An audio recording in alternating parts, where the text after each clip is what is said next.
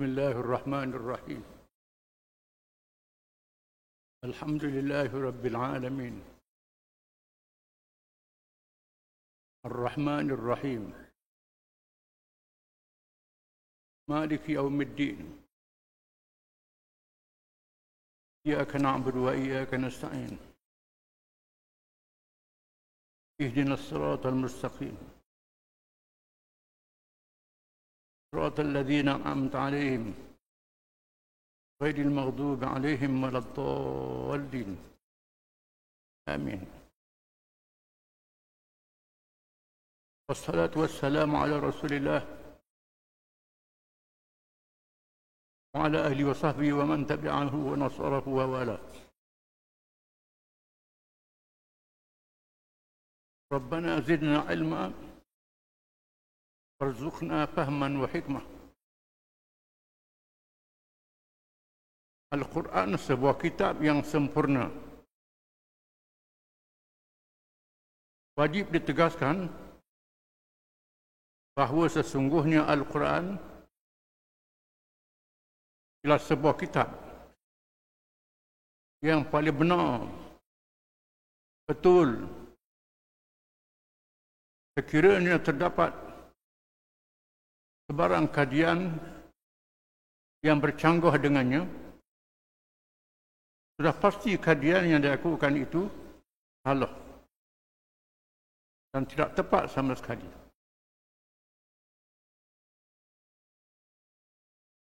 Quran ialah kitab Allah yang betul, benar, tidak ada salah. Kerana kalam Allah Ta'ala. Allah Ta'ala itu maha mengetahui, maha bijaksana. Ilmu mengetahuinya tidak terhingga. Tak ada bandingan. Perkara yang gaib, yang nyata, yang kasar, yang halus, semua diketahui oleh Allah Ta'ala. Berkenaan makhluknya dan lain diketahui oleh Allah Ta'ala. Quran, kalam Allah dan ilmu Allah. Semua yang ada dalam Quran adalah benar dan betul. Sekiranya manusia membuat kajian dalam apa-apa perkara sekalipun, tiba-tiba kajian dia tak sama dengan Quran, menandakan kajian dia salah. Quran betul. Ternyata kini kajian yang dilakukan di bumi hingga angkasa lepas telah membuktikan kebenaran ini. Kandungan Al-Quran, kebenaran isi kandungan Quran. Sekiranya terdapat sebarang percanggahan, maka ternyata kajian itu salah kerana adanya sifat kelemahan manusia yang mewajibkan mereka untuk menerima petunjuk Allah Subhanahu Wa Taala yang terkandung dalam Al-Quran. Terbukti pada hari ini di zaman moden adanya berbagai-bagai alat. Kajian ilmu falak, ilmu sains zaman dulu tidak pasti bercanggah dengan Quran. Contohnya tentang angkasa lepas, tentang matahari, bulan dan bintang. Wasyamsu tajri li mustaqarrin laha. Matahari itu berjalan bergerak mengikut tempat yang ditetapkan oleh Allah Ta'ala. Dulu kajian mengatakan matahari tak bergerak. Yang bergerak bulan bintang di kelilingnya. Matahari tetap. Hari ini orang gunakan alat teropong jenis yang lebih halus. Didapati matahari bergerak macam Al-Quran kata. Nyata. Jelas. Quran betul, kajian manusia salah. Sehingga ada ahli-ahli sains yang masuk Islam. Yang tak percaya ketuhanan pun masuk Islam. Kerana dia dapati Quran betul. Quran kalam Allah. Kitab Allah. Bukan perbuatan manusia. Minggu lepas dah cerita bagaimana seorang pendiaya Kristian yang cuba nak pujuk seorang Islam yang bekerja di kedai dia masuk Kristian. Lalu orang Islam ni berbanding Quran dengan Bible, kisah Injil. Dia bawa Injil, bawa Quran, terjemahan. Tengok terjemahan Quran, tengok Injil. Tengok selesai dia dapati Injil ni manusia buat. Quran bukan manusia buat. Hebat Quran ni.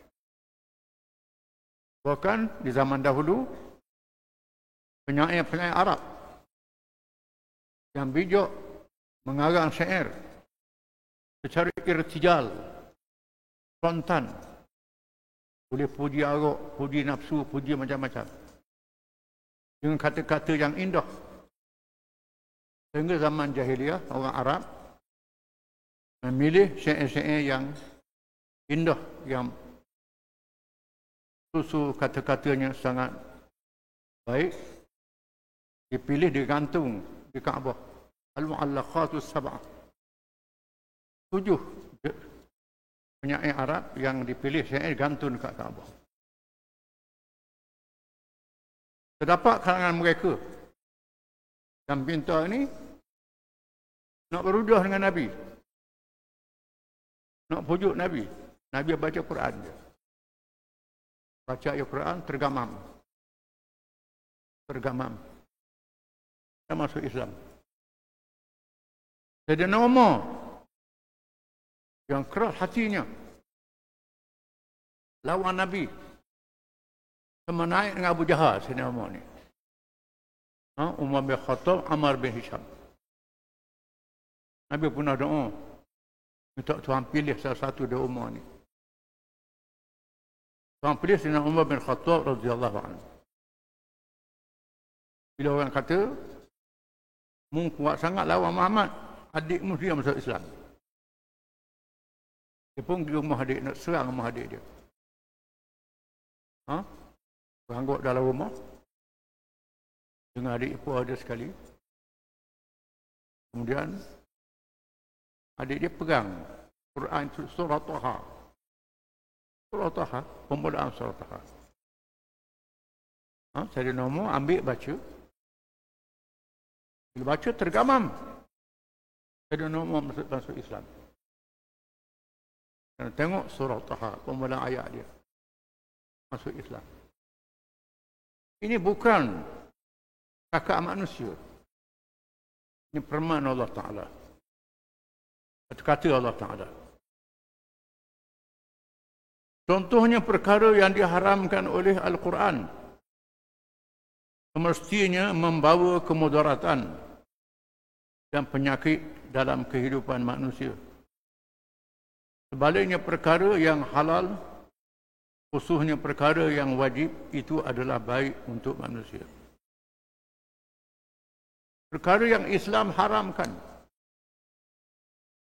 di mana makanan daging babi diharamkan, bangkai diharamkan, darah diharamkan, minuman, arak diharamkan. Dibuat kajian. Perkara yang Islam haramkan ini mendatangkan mudarat. Bukan saja pada akal manusia, bahkan pada tubuh badan, kesihatan manusia. Merosakkan tubuh manusia, kesihatan dia sendiri, jasad dia. Bukan saja akal. Ibadat yang wajib. Puasa. Lapar puasa ni. Allah Ta'ala wajibkan. Hari ini orang yang mengkaji kesihatan dapati memang puasa ni kena ada. Orang nak bedah, dia suruh puasa dulu. Tak macam-macam. Dia suruh puasa. Puasa mendatangkan kesihatan, merehatkan perut kita. Kena ada masa untuk rehat, tak boleh buat kerja sama. Puasa diwajibkan, haji, zakat dan lain-lain lagi. Ternyata benda yang wajib mendatangkan manfaat, yang haram mendatangkan mudarat. Di sana ada satu kitab, Hayatul Hayawan Al-Kubra, 2 jilid. Di dalamnya ada ensiklopedia, ribu-ribu jenis binatang. Kehebatan ulama Islam. Kitab ni dia buat kajian tiap-tiap jenis binatang. Binatang ni apa manfaat dia, apa mudarat dia. Dikaji semua. Binatang ni ada racun, binatang ni ada ni. Dalam mazhab Syafi'i agak teliti pada mazhab lain dalam masalah makanan. Dan tengok kitab ini. Yang diharamkan mendatangkan mudarat, bangkai dan sebagainya. Maka benar Al-Quran. Adapun soal peredaran matahari, bulan dan bintang sebut tadi, cakrawala yang dinyatakan dalam Al-Quran dahulunya bercanggah dengan kajian yang dilakukan oleh generasi awal manusia. Namun setelah terciptanya peralatan dan teknologi terkini, sekaligus pencapaian tersebut membuktikan kebenaran Al-Quran. Quran adalah benar. Bila perkara yang ada depan mata kita, Quran kata adalah benar. Cerita-cerita zaman dulu, cerita Firaun, Namrud, Babylon dan lain-lain, kaum Ad, kaum Samud, masih ada kesan-kesannya sehingga hari ini. Nabi Muhammad pergi bila situ? Tak pernah pergi. Tuhan jadikan Nabi Muhammad tak tahu baca dan menulis betul huruf, tapi cerdik, bijak. Ada pun orang lain kena baca menulis, tak boleh. Ayat yang pertama, Iqra, baca. Wajib kena tahu baca menulis. Tapi Nabi seorang, Tuhan jadikan tak tahu baca, tak tahu tulis. Diwahyukan dengan Quran. Untuk menjelaskan Quran ini bukan Nabi karang, bukan Nabi reka. Daripada Allah Ta'ala suruh. Itu hikmat Nabi betul huruf. Hari Tuhan beri ilmu, cerdik pada orang, pada baca lagi. Ini mukjizat. Mukjizat Nabi. Quran adalah mukjizat. Tak tahu baca, tak tahu tulis. Hal ini, bila Quran kata benda yang ada sekarang, yang telah lalu adalah benar, maka perkara yang gaib, kita tak nampak malaikat, dosa pahala, hari kiamat, hari akhirat, syurga, neraka, alam barzakh, alam kubur dan lain-lain. Maka semuanya benar berlaku. Tak ada yang salah. Kita kena percayalah. Walaupun kita tak tengok lagi, tak tahu dalam kubur, tak tahu alam akhirat, tak nampak malaikat, kena percaya. Kerana semua yang nyata adalah benar. Maka yang kita tak nampak, yang gaib adalah benar juga. Kita kena beriman. Betapa benarnya Quran.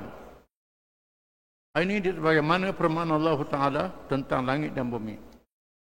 Inna fi khalqis samawati wal ardi wa ikhtilafil laili wan nahar wal fulki allati tajri fil bahri bima yanfa'un nas wa ma anzala Allah minas samai min ma'in fa ahya bil ardi ba'da mautiha wa bassa fiha min kulli dabbatin wa tasrifir riyah was sahabil musakhkhari baina as-samai wal ardi la'ayatan liqaumin ya'qilun. Sesungguhnya pada kejadian langit dan bumi dan pada pertukaran malam dan siang, pada kapal-kapal yang berlayar di laut dengan membawa benda-benda yang bermanfaat kepada manusia, Demikian juga pada air hujan yang Allah turunkan dari langit. Lalu Allah hidupkan dengannya tumbuh-tumbuhan di bumi sesudah matinya. Keringnya bumi, serta dia membiakkan padanya daripada berbagai-bagai jenis binatang. Demikian juga pada peredaran angin dan awan yang tunduk kepada kuasa Allah. Terapung-rapung di antara langit dengan bumi. Sesungguhnya pada semua itu dan adalah tanda-tanda yang membuktikan keesaan Allah, kekuasaannya, kebijaksanaannya, dan keluasan rahmatnya bagi kaum yang mahu menggunakan akal fikiran. Sebab itu dinyatakan dalil adanya Allah, kekuasaan Allah ialah alam ini. Alam ni ada. Alam tak jadi dengan sendiri. Ada Tuhan yang mencipta, tak jadi dengan sendiri. Semua yang ada, mesti ada pencipta dia. Maka alam yang pelik ni, ada pencipta dia. Alam yang pelik ni, kita tak nak mikir. Maka Tuhan yang menciptanya, tak mampu kita nak fikir dengan akal. Kena percaya adanya sifat-sifatnya. Penuh golongan dahriyin, golongan yang tak percaya kepada adanya Tuhan. Nak berdebat dengan Imam Ja'far As-Sadiq. Satu riwayat kata dengan Abu Hanifah, Imam Hanafi. Nak berdebat Imam Hanafi tentang adanya Tuhan. Dia tak percaya Tuhan itu ada. Tetap satu hari di Iraq, dijemput Abu Hanifah datang untuk berdebat. Satu hari masa sekian, jam sekian, Abu Hanifah sengaja mari lewat.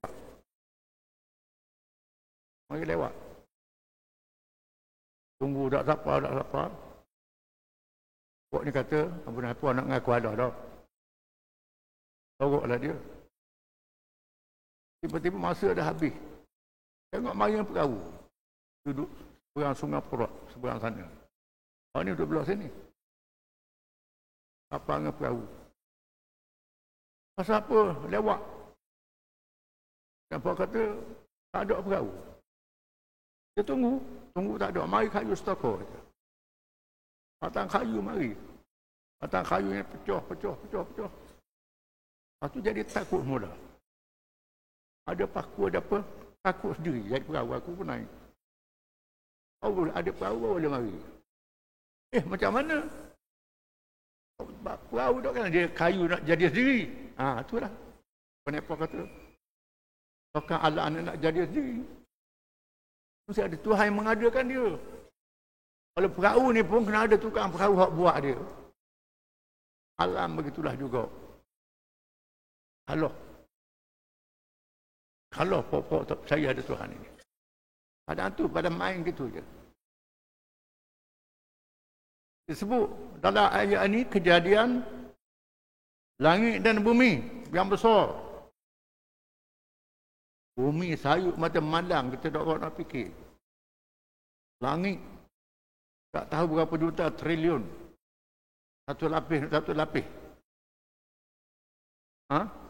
Ini kejadian yang sangat hebat. Kapal-kapal yang berlayar di laut. Kapal berapa ratus ribu tan berat dia. Muat barang berat atas dia. Kontena. Duduk dalam air lembek. Duduk tergelam. Ambil ada kata benda berat ni letak dalam air lembek tu. Duduk lalu lah. Ini duduk tergelam. Awan yang terapung di langit. Dalam awan tu ada berapa banyak air kandungan bila turun hujan tergelam. Bukan kapur, negeri boleh tergelam. Banyak air terapung di langit, air yang banyak ini. Terapung. Jatuh pula mengikut sikit-sikit, tak turun sekaligus. Kalau turun besar lori setokok air, mampu kita. Tipu. Dah nak rumah. Turun. Banyak berjaya banjir. Dia atur negeri kawasan ni. Nak jadi rahmat pun boleh, jadi bala pun boleh. Takkan jadi sendiri. Tumbuh pohon kayu pula. Daripada air hujan ni, tumbuh pohon kayu. Macam-macam jenis pohon kayu. Dia tengok deriang, beluh butir dia, macam gandum dalam. Tanah tumbuh pohon. Besar ibu kaki, pohon dia berapa meluk. So. Berapa meluk. Waktu deriang. Pokok-pokok besar, rupuk-rupuk pula. Kemudian, bila mari kemarau, kering. Anguh pula terbakar. Turun hujan, tumbuh balik. Hidup mulai ingat ke tak ada dah. Jadi abu dah. Tumbuh mula. Menatang kejadian dia manusia. Ini semua adalah tanda-tanda kekuasaan. Adil Allah, kebesaran Allah. Quran memberitahu pada kita. Ini ilmu Quran. Ilmu yang sangat hebat. Menatang pula ada kawasan air masin, kawasan air tawar. Boleh ikan air masin, tak ada mereka air tawar. Tak lagi air masin. Ada boleh hidup dua alam. Macam-macam jenis.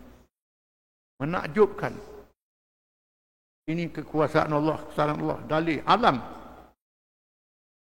Dalam ayat Quran yang lain Allah menegaskan bahawa orang yang takut kepada Allah ialah orang yang berpengetahuan ulama.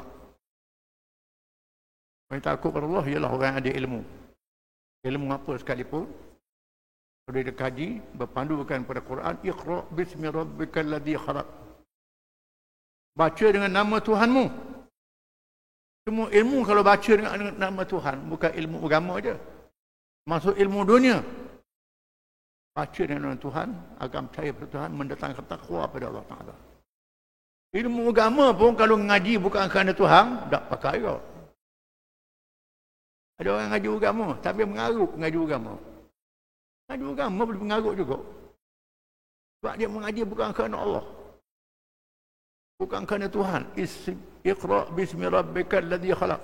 Baca dengan nama Tuhanmu. Kalau semua ilmu dibaca dengan nama Allah, mendatangkan iman dan takwa kepada Allah Ta'ala. Takut Ta'ala. Akhirnya ditegaskan bahawa semua petunjuk yang dinyatakan itu ialah bersumberkan Al-Quran. Bagaimana firman Allah Ta'ala, wa nazzalna 'alaikal kitaba tibyanan likulli syai' wa hudan wa rahmatan wa busyra lil mu'minin. Dan kami turunkan kepadamu kitab Al-Quran untuk menjelaskan segala sesuatu dan menjadi hidayah petunjuk serta membawa rahmat dan berita yang mengembirakan bagi orang-orang yang berserah diri yang Islam. Kami turunkan Quran. Turunkan Quran itu segala sesuatu ada belaka dalam dia. Untuk jadi petunjuk dan hidayah pada manusia. Ya, di atas menunjukkan semua perkara yang dinyatakan dalam Al-Quran merangkumi aspek kehidupan dari dunia sehingga akhirat. Semua itu bersifat perkara yang nyata dan gaib. Sama ada cerita dahulu dan sekarang maupun akan datang yang belum berlaku adalah benar. Al-Quran turut mengandungi perkara yang dasar dan hukum. Wallahu a'lam.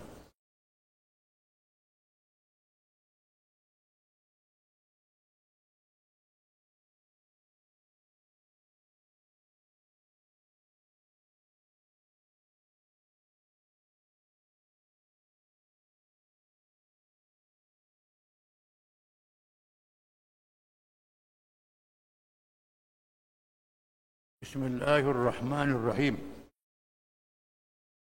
Kesan daripada peristiwa murtad. Peristiwa banyak orang jadi kafir semula bila dengar Nabi wafat.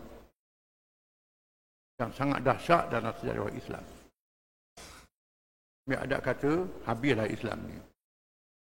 Peristiwa murtad yang berlaku telah menggoncangkan penganut umat masyarakat dan negara Islam sehingga ia meninggalkan kesan yang besar kepada perkembangan Islam secara keseluruhan. Para sahabat radhiyallahu anhum melakukan pengorbanan yang sangat besar dalam mempertahankan dan menegakkan Islam dengan jaya, walaupun mereka terpaksa berhadapan dengan kejutan kewafatan Rasulullah SAW yang menggoncangkan saf dalam umat Islam sendiri. Kemudian disusuli dengan seri pemberontakan fitnah murtad yang besar. Termasuklah ancaman dua kuasa besar dunia timur dan barat. Sangat dahsyat. Nabi wafat pun macam tak tertanggung. Nabi ini pemimpin yang Allah pilih. Luar biasa. Nabi akhir zaman. Tiba-tiba wafat, mati. Siapa dia lah nak ganti Nabi? Nak ganti siapa dia pula? Ini sangat dahsyat. Bila Nabi wafat, ada sahabat yang lembek tak boleh bangun. Nangis. Tak teka lah. Sangat sedih. Tak tahu nak buat apa. Macam hilang fikiran. Macam banyak keadaan keluarga dan sahabat-sahabat yang sangat sayang pada Nabi. Dalam masa yang sama, berlaku orang-orang Arab yang sudah Islam murtad semula. Balik pada jahiliah. Masa yang sama, musuh kuasa besar dunia. Di timur Empire Parsi, di barat Empire Rom, di samping kerajaan China, India, Mesir dan lain yang tak Islam. Islam dikepung di seluruh pelosok semenanjung Arab. Sedangkan Allah Ta'ala katakan Islam ini untuk seluruh manusia. Nabi adalah makhluk. Islam adalah ilmu Allah, sifat Allah, petunjuk Allah yang kekal. Walaupun Nabi mati, Islam tak mati. Allah Ta'ala munculkan kalangan orang yang baki mempertahankan Islam. Bermula dengan Abu Bakar radhiyallahu an. Bila Sayyidina Umar mengancam barang siapa yang kata Nabi mati aku bunuh. Aku pancung dia, Nabi tak mati. Tak wafat. Nabi pensan saja macam Nabi Musa. Tak apa nak buat. Jadi Umar duduk kuat pedang dalam masjid. Orang munafik takut tak boleh bunuh. Ada hikmat juga. Ada hikmat. Sebab Abu Bakar mari setelah tengok Nabi wafat sungguh, keluar ke masjid, menyampaikan ucapan yang terkenal yang acak kali kita sebut. Tak tadi Sayyidina Umar, Sayyidina Umar dia berucap, ayuhan nas fa innahu man kana Muhammadan fa inna Muhammadan qad man kana Abdullah fa inna Allah hayyul la yamut wa ma Muhammadun illa rasulun qad kharaj min qablihi rusul fa imma qutila anqalabtum ala aqabikum wa man yanqalib ala aqibihi falan yadurra shay'a wa sayajzillahu asy-syakirin. Tahuilah kamu semua, siapa yang menyembah Muhammad, Muhammad sudah mati. Siapa yang menyembah Allah, Allah maha hidup, tidak mati sekali-kali. Tiada Muhammad, melainkan dia seorang Rasul. Telah berlalu sebelumnya Rasul-Rasul yang lain. Ada yang mati tua, mati sakit, mati dibunuh pun ada. Rasul-Rasul. Maka Muhammad macam Rasul lainlah juga. Mati. Adakah sekali Muhammad mati? Tumik kamu berpusing. Berpusing tumik, lari ke belakang, tinggal Islam. Siapa yang tumiknya berpusing, lari ke belakang, dia tidak boleh memberi apa-apa mudarat kepada Allah. Allah Ta'ala, tak ada siapa yang boleh jatuhkan Allah, agama dia, walaupun manusia lari. Tetap dipelari Allah. Islam adalah nikmat Allah. Jagalah nikmat ini. Bertahan nikmat ini. Syukur di atas nikmat ini. Siapa yang syukur di atas nikmat Islam, pertahankannya, pahala sangat besar. Bila dengar ucapan ni, saya ngomong pun lembik lutut. Saya duduk. Habis senyap belaka. Senyap belaka.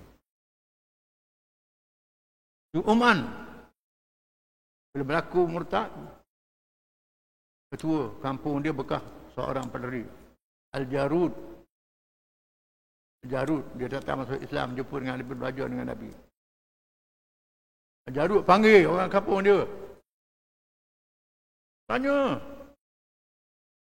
kamu percaya tak Nabi-Nabi zaman dulu?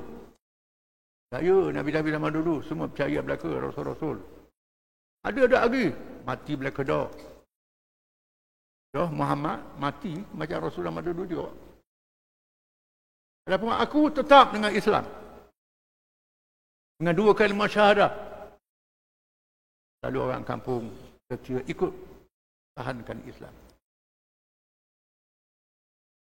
Orang Yaman sebagai pertahankan Islam. Orang Mekah pertahankan Islam. Mekah, Suhail bin Amr.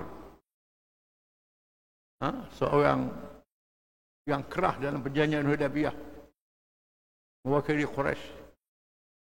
Dia tukang cakap 2 cakap musyrikin. Perjanjian Hudaybiyah, tak ambil bismillah macam-macam. Satu Makkah dia masuk Islam. Dan Nabi wafat. Usaid bin Hudair, Gubernur Mekah, orang muda lagi, umur 20-an. Tak boleh tubik. Suhail bin Amr tubik, berdiri atas pintu Kaabah, memanggil penduduk Mekah. Saya penduduk Mekah, jangan tinggal Islam. Jangan tinggal ajaran Nabi, walaupun Nabi dah wafat. Jangan ikut orang lain. Pemimpin Taif panggil orang Taif masuk Islam kalian. Ya Allah, Taif la takunu akhir man aslam wa awalu man irtad. Wahai penduduk Taif, kamu jangan jadi orang yang akhir masuk Islam, dulu sekali murtad. Ini kawasan-kawasan yang tak murtad. Tinggal sikit je. Beberapa kabilah Arab. Sebahagian besarnya murtad, menyebabkan Islam dikepung di segenap penjuru dunia. Ini sangat dahsyat. Tapi Allah Ta'ala memelihara Islam. Allah menunaikan janjinya melalui firman berikut. Wa'adallahu alladhina amanu minkum wa 'amilus shalihat yastakhlifannahum fil ard kama istakhlafa alladhina min qablihim ويمكنن لهم دينهم الذي ارتضى لهم ويبدلنهم من بعد خوفهم أمنا يعبدونني لا يشركون بي شيئا ومن كفر بعد ذلك فأولئك هم الفاسقون.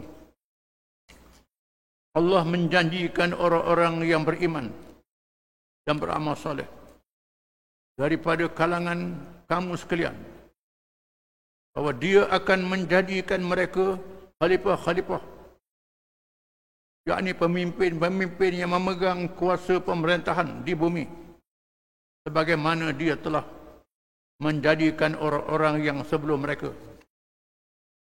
Dan Dia akan menguatkan dan memberikan kuasa pemerintahan kepada agama mereka, Islam, yang telah diredainya untuk mereka. Dan Ia juga akan menggantikan bagi mereka keamanan setelah mereka mengalami ketakutan daripada ancaman musuh dan jenayah. Mereka terus beribadat kepadaku dengan tidak mempersekutukan sesuatu yang lain denganku. Dan ingatlah, sesiapa yang kufur ingkar sesudah itu, maka mereka itulah orang-orang yang fasik. Kejayaan mengalahkan dan mengatasi fitnah murtad telah meninggalkan suatu kesan yang sangat besar kepada Islam dan umatnya seperti bagaimana berikut. Allah Ta'ala berjanji Islam akan dipelihara. Janji Allah Ta'ala.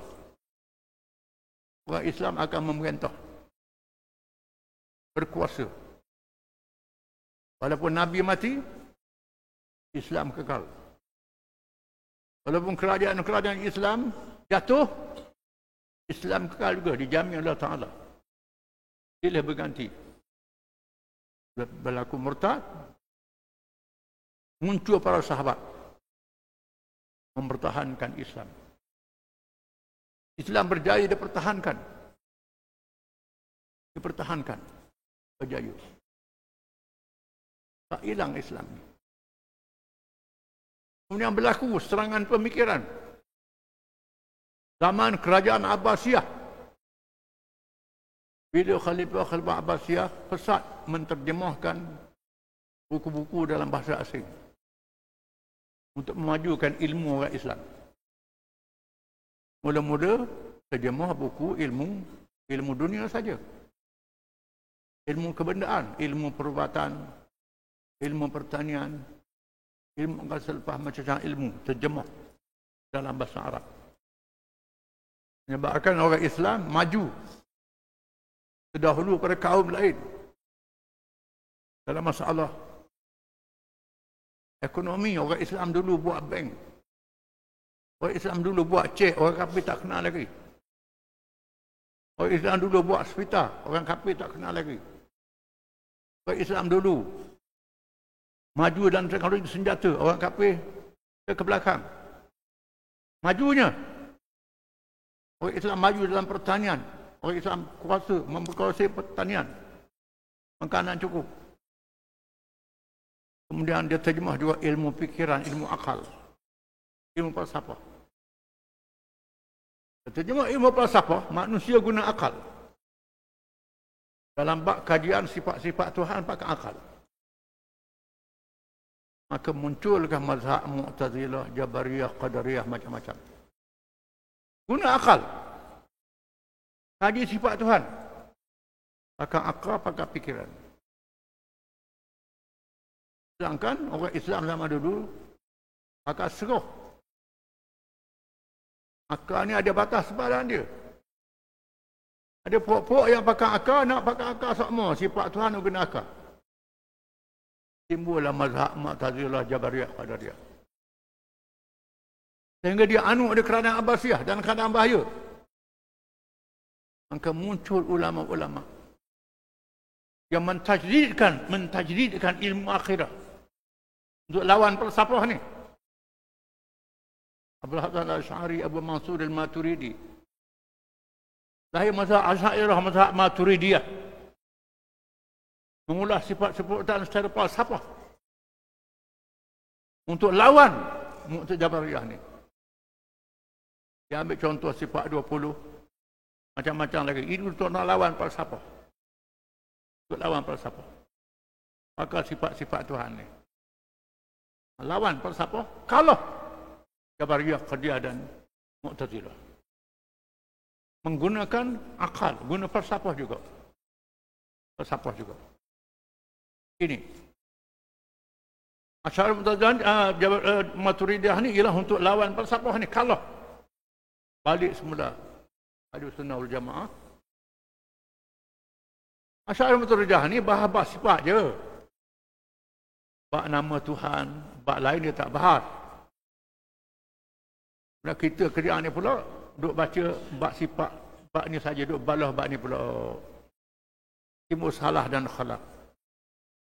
Dua-duanya daripada Islam lah ke? Berlakunya mazhab ini kerana nak lawan falsafah. Ini tajdid. Pemikiran untuk mengalahkan kalangan falsafah. Ini kena sedar. Jangan duduk balah pula bila salah lain, khalaf lain. Khalaf ni ialah untuk nak lawan falsafah ni. Kerana kita duduk mengaji satu bab je, bab lain kita tolak. Pandangan lain kita tolak dalam masalah pendekatan, masalah faraq, masalah cabang. Nama ada khilaf. Zaman salaf tak timbul masalah guna falsafah ni. Zaman Abbasiyah timbul falsafah. Maka kena lawan. Kalau pakai salah, tak nak lawan falsafah ni. Kalau nak lawan, pakai kerah gocoh je. Gocoh tak jadi apa. Kena lawan dengan hujah juga, dengan mantik. Dia kena sedar. Kalau kerjaan ni duduk ngaji bab falsafah saja, tak ngaji bab-bab lain. Ialah sama sendiri. Ini masalah faraq. Semua tu daripada pandangan Islam. Sama juga Pada terawih 20 rakaat, 8 rakaat duduk balah. Nabi semayang 8 rakaat. Sama Sayyidina Umar, Ubay bin Ka'ab buat 20 rakaat. Orang ada mazhab kata nak buat 40, pada apa rajin sangat. Duduk balah pula. Ini kata 8 tak boleh, 20 tak boleh. Ini masalah faraq, jangan duduk balah ni. Ini kena faham. Berlaku gerakan tajdid, perubahan berdasarkan kepada keadaan-keadaan. Yang kita kena sedar. Ada benda yang berlaku perubahan begitu. Kita kena faham. Islam tak mati. Mari penjajah takluk negeri Islam. Habis jatuh negeri Islam ni. Jatuh. Tak ada kerajaan yang melaksanakan Islam. Habis dijajahnya, dibelah, dipecah negeri-negeri Islam. Orang Islam dalam keadaan berselerok seluruh pelosok dunia. Syariat Islam tak berjalan lagi. Merdeka apa? Fikiran dijajah lagi. Tapi Quran kekal, ilmu dia kekal, Islam tu kekal, dipelihara oleh Allah Ta'ala. Tetap dipelihara. Zaman moden ni timbul pula ideologi. Komunisme, sosialisme, liberalisme, pragmatisme, nasionalisme, macam-macam. Isma ni. Ism. Ni pahaman baru. Dalam kitab kuning tak ada. Ism ni tak ada dalam kitab kuning, tak ada. Yang benda yang mari kemudian. Dulu malah ada kitab kuning lagi. Ada yang mengaji kitab kuning, ni tak ada apa-apa lah. Tak ada dalam kitab, dia kata. Memang di sana ada perkara yang tak ada dalam Quran, tak sebut dalam kitab, benda baru yang perlu dihuraikan oleh ulama-ulama mujaddid yang membaharukan kepahaman. Timbullah kena ada kumpulan-kumpulan Islam mempertahankan Islam, melawan ideologi yang baru ni dalam negara, ekonomi, politik dan lain-lain, untuk menolak fahaman yang salah daripada Islam. Ni kita kena sedar. Allah Ta'ala tetap memelihara Islam ni. Tak boleh mati. Dan akan tiba masanya Islam akan berkuasa semula. Makan masa lah. Macam Nabi-Nabi lah. Nabi-Nabi dulu, Nabi Nuh sampai kat 950 tahun. Nabi ini puluh tahun, ratus tahun. Itu berlaku gelombang. Pasang surut dalam kejadian dunia yang kita faham. Ada masa macam laut lah. Ada masa surut, masa pasang. Begitulah. Masa panah, marah, masa hujan. Kehidupan manusia begitu juga. Ada surut, ada pasang. Sama ada surut, pasang, kuat, lemah, jangan tinggal Islam ni. Islam kekal dipelihara oleh Allah. Wallahu a'lam.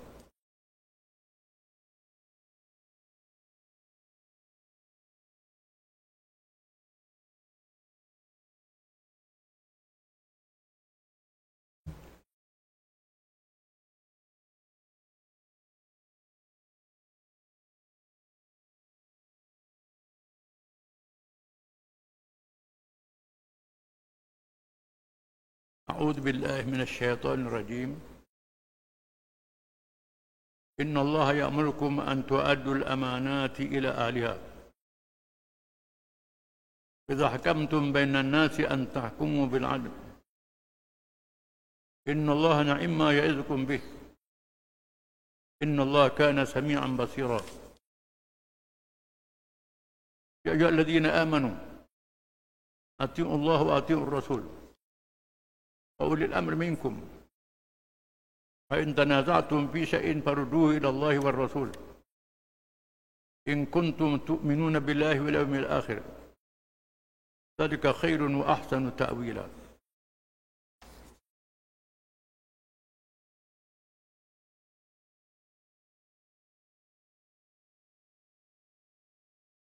Sesungguhnya Allah menyuruh kamu supaya menyerahkan segala jenis amanah pada ahlinya yang berhak menerimanya.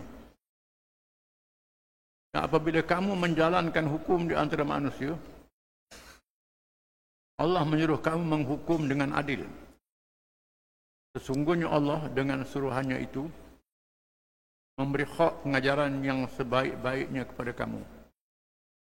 Sesungguhnya Allah sentiasa mendengar dan lagi sentiasa melihat. Wahai orang-orang yang beriman, taatlah kamu kepada Allah dan taatlah kamu kepada Rasul dan juga ulil amri orang-orang yang berkuasa dari kalangan kamu.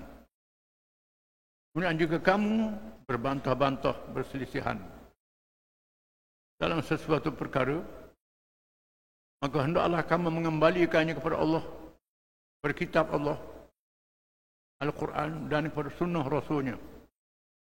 Jika kamu benar beriman kepada Allah dan hari akhirat.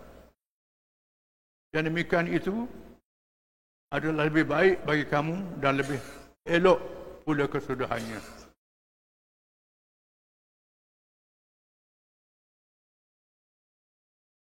Yang pertama, Allah Ta'ala mewajibkan kita menunaikan amanah dan menyerahkan amanah pada orang yang ahli, yang layak menerimanya. Amanah adalah tanggungjawab untuk memelihara sesuatu. Salah satu daripada tujuan manusia dijadikan. Tiga tujuan. Yang pertama, untuk menjadi beribadat kepada Allah Ta'ala. Ama khalaqtil jinna wal insa illa liya'budun.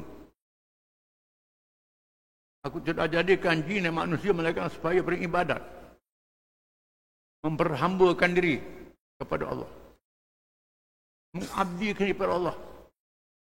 Kita ni hamba Tuhan, tanggungjawab sebagai hamba menunaikan ibadat, maksudnya syiar ibadat, sembuh secara langsung, sembahyang, puasa, zakat dan haji. Termasuklah menerima hukum hakam dia, tak boleh tolak. Ini makna memperhambakan diri. Yang kedua, tujuan manusia jadikan ialah menjadi khalifah. Betul qala rabbuka lil malaikati inni ja'ilun fil ardi khalifah. Dan ingatlah ketika Tuhan berkata kepada malaikat, malaikat, aku nak jadikan satu makhluk, iaitu manusia, jadi khalifah di atas muka bumi. Tujuannya jadi khalifah. Khalifah itu ialah iqamatud din wa siyasatud dunya bih. Menegakkan ad-din dan politik, mentarbiyah dunia dengannya, dengan ad-din, dengan agama. Menegakkan Islam dan tarbiyah urusan dunia, rentah dunia, tarbiyah urus dunia, politik dunia, ekonomi dunia dan lain-lain lagi dengan Islam. Itu makna khilafah. Khilafah dihuraikan oleh ulama-ulama dalam kitab tafsir, kitab fiqh, syarah hadis. Tujuan jadi khalifah, tarbiyah dunia dengan agama. Yang kedua, ketiga, menunaikan amanah. Inna a'radna amanah 'ala as-samawati wal jibal fa abain an yahmilu ashfaqa minha wa hamalat al-insan. Innahu kana zaluman jahula. Sesungguhnya kami telah membentangkan, menayangkan, memamerkan satu perkara dinamakan amanah pada langit, bumi, bukit, pulau dan gunung ganang, supaya mereka menerimanya. Tiba-tiba langit, bumi takut, enggan terima. Seterusnya bila Tuhan kata, orang siapa yang tunai, masuk syurga. Siapa tak buat, masuk neraka. Menyebabkan langit yang besar, bumi, gunung ganang, bukit buka yang begitu hebat, takut nak terima. Manusia sanggup terima. Manusia sangat zahir, sangat zalim, sangat jahil, sangat bebal. Bukan semua yang tak ikut Islam. Itu bebal lah. Yang ikut Islam boleh tunai amanah ini. Amanah tujuan ketiga manusia dijadikan. Amanah ni ialah amanah hubungan dengan Allah. Hubungan dengan manusia. Melaksanakan hukum dalam hubungan dengan Allah. Beribadat kepada Allah, patuh pada Allah, tunai perintah Allah, semayang, puasa, zakat, haji dan lain-lain. Kena tunaikan, itu amanah. Tanggungjawab kita dengan Tuhan. Bila Tuhan jadikan kita, ciptakan kita, Tuhan beri rezeki kepada kita. Buat keadaan kita macam-macam, boleh tengok, boleh dengar, boleh bercakap, boleh macam-macam. Ada rezeki pula. Ada nyawa, jantung, macam-macam. Ini Tuhan beri. Sepanjang kehidupan kita adalah kurnia daripada Allah. Maksud kita jaga, kita tidur siang dan malam. Pemberian Allah Ta'ala semua. Maka kita kena syukur pada Allah Ta'ala. Terima kasih kepada Allah Ta'ala. Bukan bayar piti. Ada juga bayar piti. Orang duit banyak. Tunai zakat. Sedekah, nafkah. Tapi semua orang boleh tunai ibadat pada Allah Ta'ala. Berhambakan diri. Terima hukum dia. Yang boleh buat, buat. Tak boleh buat, berjuang. Usaha. Itu ialah amanah kita dengan Tuhan. Amanah kita dengan sesama manusia. Ibu bapa terhadap anak dia, suami terhadap isteri. Itu amanah. Menjaga diri. Jaga tanggungjawab. Bapa, suami, isteri dan lain-lain. Termasuklah dalam muamalat. Jual beli tak boleh menipu. Hutang kena bayar. Kalau kita sewa, kena jaga barang sewa tu. Kita pinjam, jaga barang kita pinjam. Ini termasuk amanah. Termasuklah amanah mentadbir urusan kehidupan manusia. Yang tunaikan amanah ini sama ada orang yang berkuasa ataupun orang yang berilmu. Yang berilmu ialah ulama-ulama. Ulama-ulama. Dia terima amanah ilmu, tunaikan ilmu itu. Dia kena amal, beritahu pada orang. Macam Rasul-Rasul. Jangan khianat. Pada ada ilmu, tak siapa ke orang tak betul orang ilmu, itu khianat. Ataupun beritahu tak betul, beritahu salah. Kita ada ilmu, nak jaga diri, susu ilmu tu. Ini khianat. Termasuk yang tunai amanah itu orang berkuasa, laksanakan hukum Allah Ta'ala. Raja, menteri, presiden dan lain-lain. Semua ketua jabatan, ketua menyaga, ketua apa, nak tunaikan hukum Allah Ta'ala. Ini amanah. Jangan khianat. Itu adalah amanah. Amanah tugas. Walaupun sebab nuzul, sebab turun ayat ini berkait dengan kita masa Nabi Fathu Makkah, Nabi buka Makkah. Nabi buka Makkah. Nabi nak buka pintu Kaabah. Dan jaga pintu Kaabah ni ialah anak beranak Osman bin Talha. Suku kaum keluarga dia. Sejak zaman jahiliah. Nabi ambil kunci dengan Osman bin Talha. Kunci Kaabah. Lepas buka Kaabah, Sayyidina Ali dan Abbas minta kunci ni suruh ke anak beranak Nabi. Selama ni, anak-anak Nabi tugas dia beri minum air Zam-Zam. Sayang orang datang ke Mekah. Adapun kunci ni dijaga Osman bin Talha, anak beranak dia. Nabi kata tak boleh. Mana Osman bin Talha? Panggil dia. Lalu Nabi serah kunci ke dia. Kerana ini amanah sejak zaman jahiliah, diiktiraf oleh Islam. Nabi kata, sehingga hari kiamat, dialah anak-anak dia yang akan jaga kunci Kaabah sampai hari ini pun. Keluarga ini jaga kunci Kaabah. Kalau sebab nuzul ayat ini berkait dengan itu Kaabah, tetapi seluruh kehidupan manusia, semua perkara, tunaikan amanah, tanggungjawab. Golongan ahli kitab diberi amanah ilmu kepada mereka.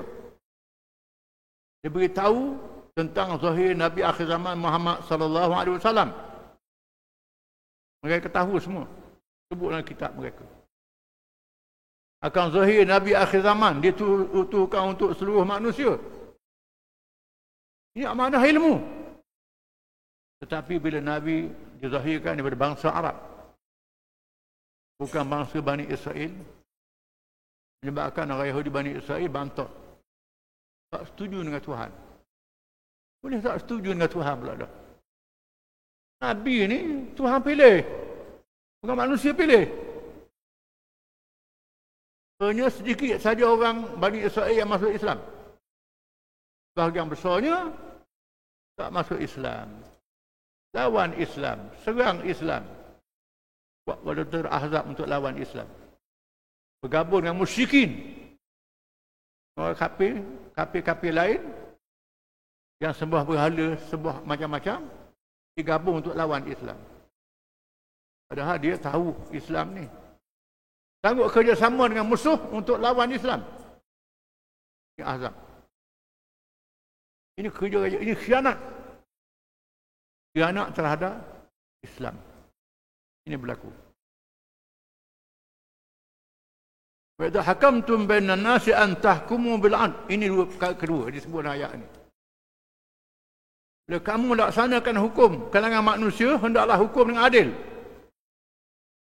Ulama-ulama yang tahu ilmu agama kena royak hukum tu. Yang hukum salah. Hukum mengikut ketetapan Allah. Dari segi ilmu kena adil.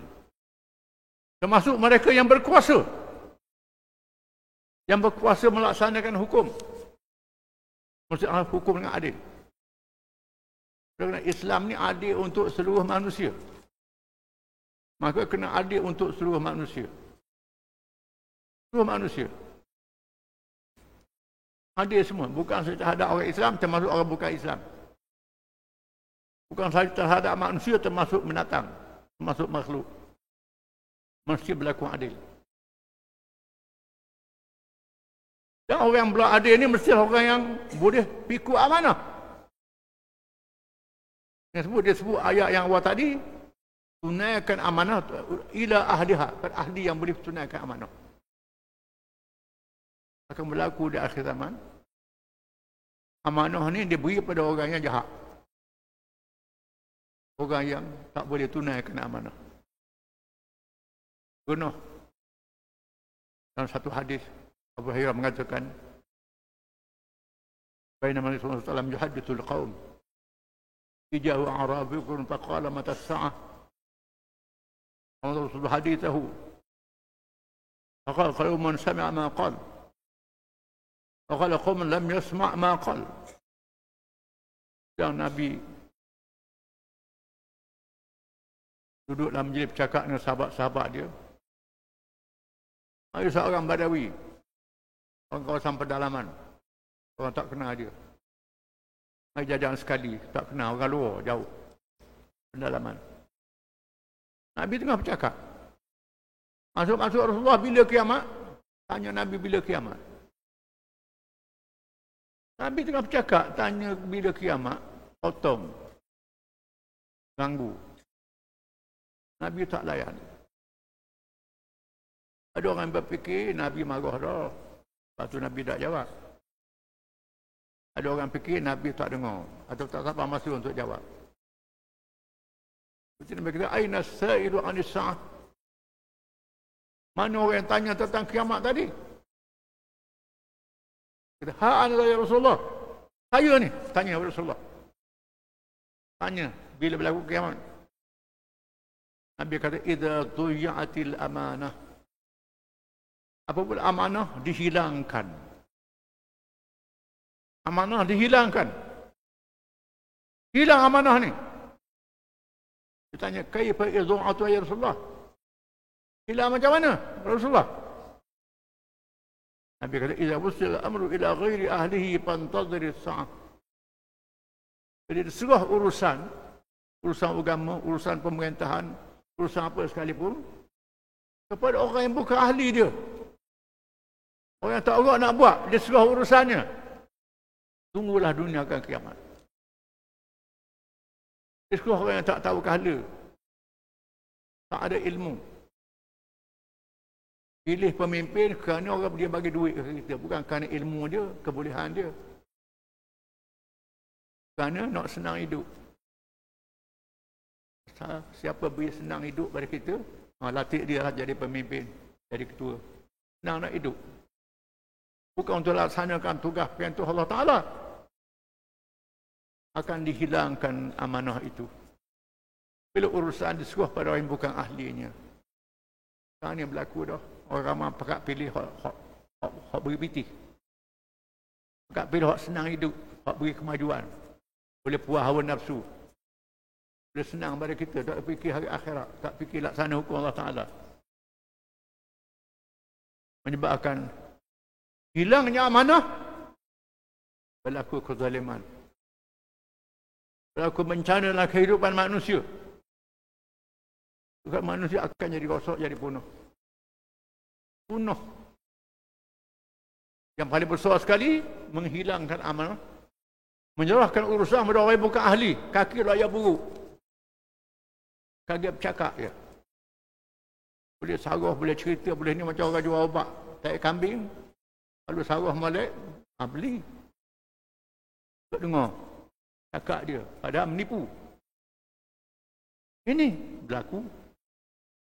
Tanda-tanda akhir zaman. Nabi kata. Bila mu tengok berlaku benda macam ni, manusia pilih orang yang tidak tunaikan amanah, tak mampu tunaikan amanah, itulah dunia bila kiamat. Nabi sebut du'atun ala abwab jahannam. Akan tiba di akhir zaman penyeru-penyeru ke arah neraka jahannam, Nabi kata. Mereka ni satu kulit dengan kita, sebangsa dengan kita. Min jadal sanatina.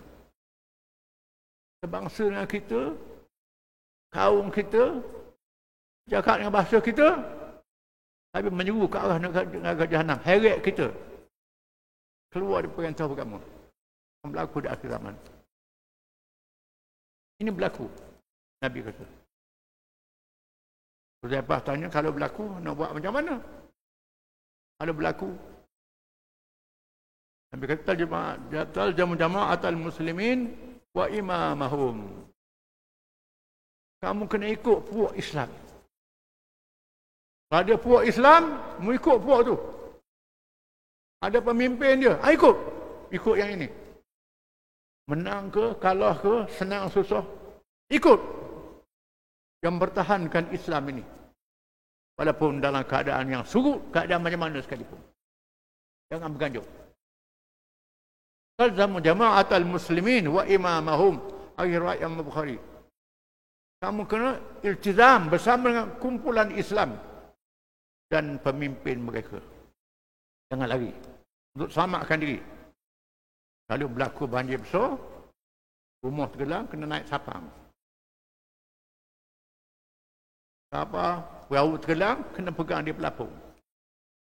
Walaupun perahu dah tak ada, pelapung dia ada. Duduk dia sapang, duduk pelampung. Walaupun sapang tu kecil, jangan tinggal sapang, tinggal pelapung. Selamat. Kalau tinggal pelapung, anyung sesak, tenggelam, penuh.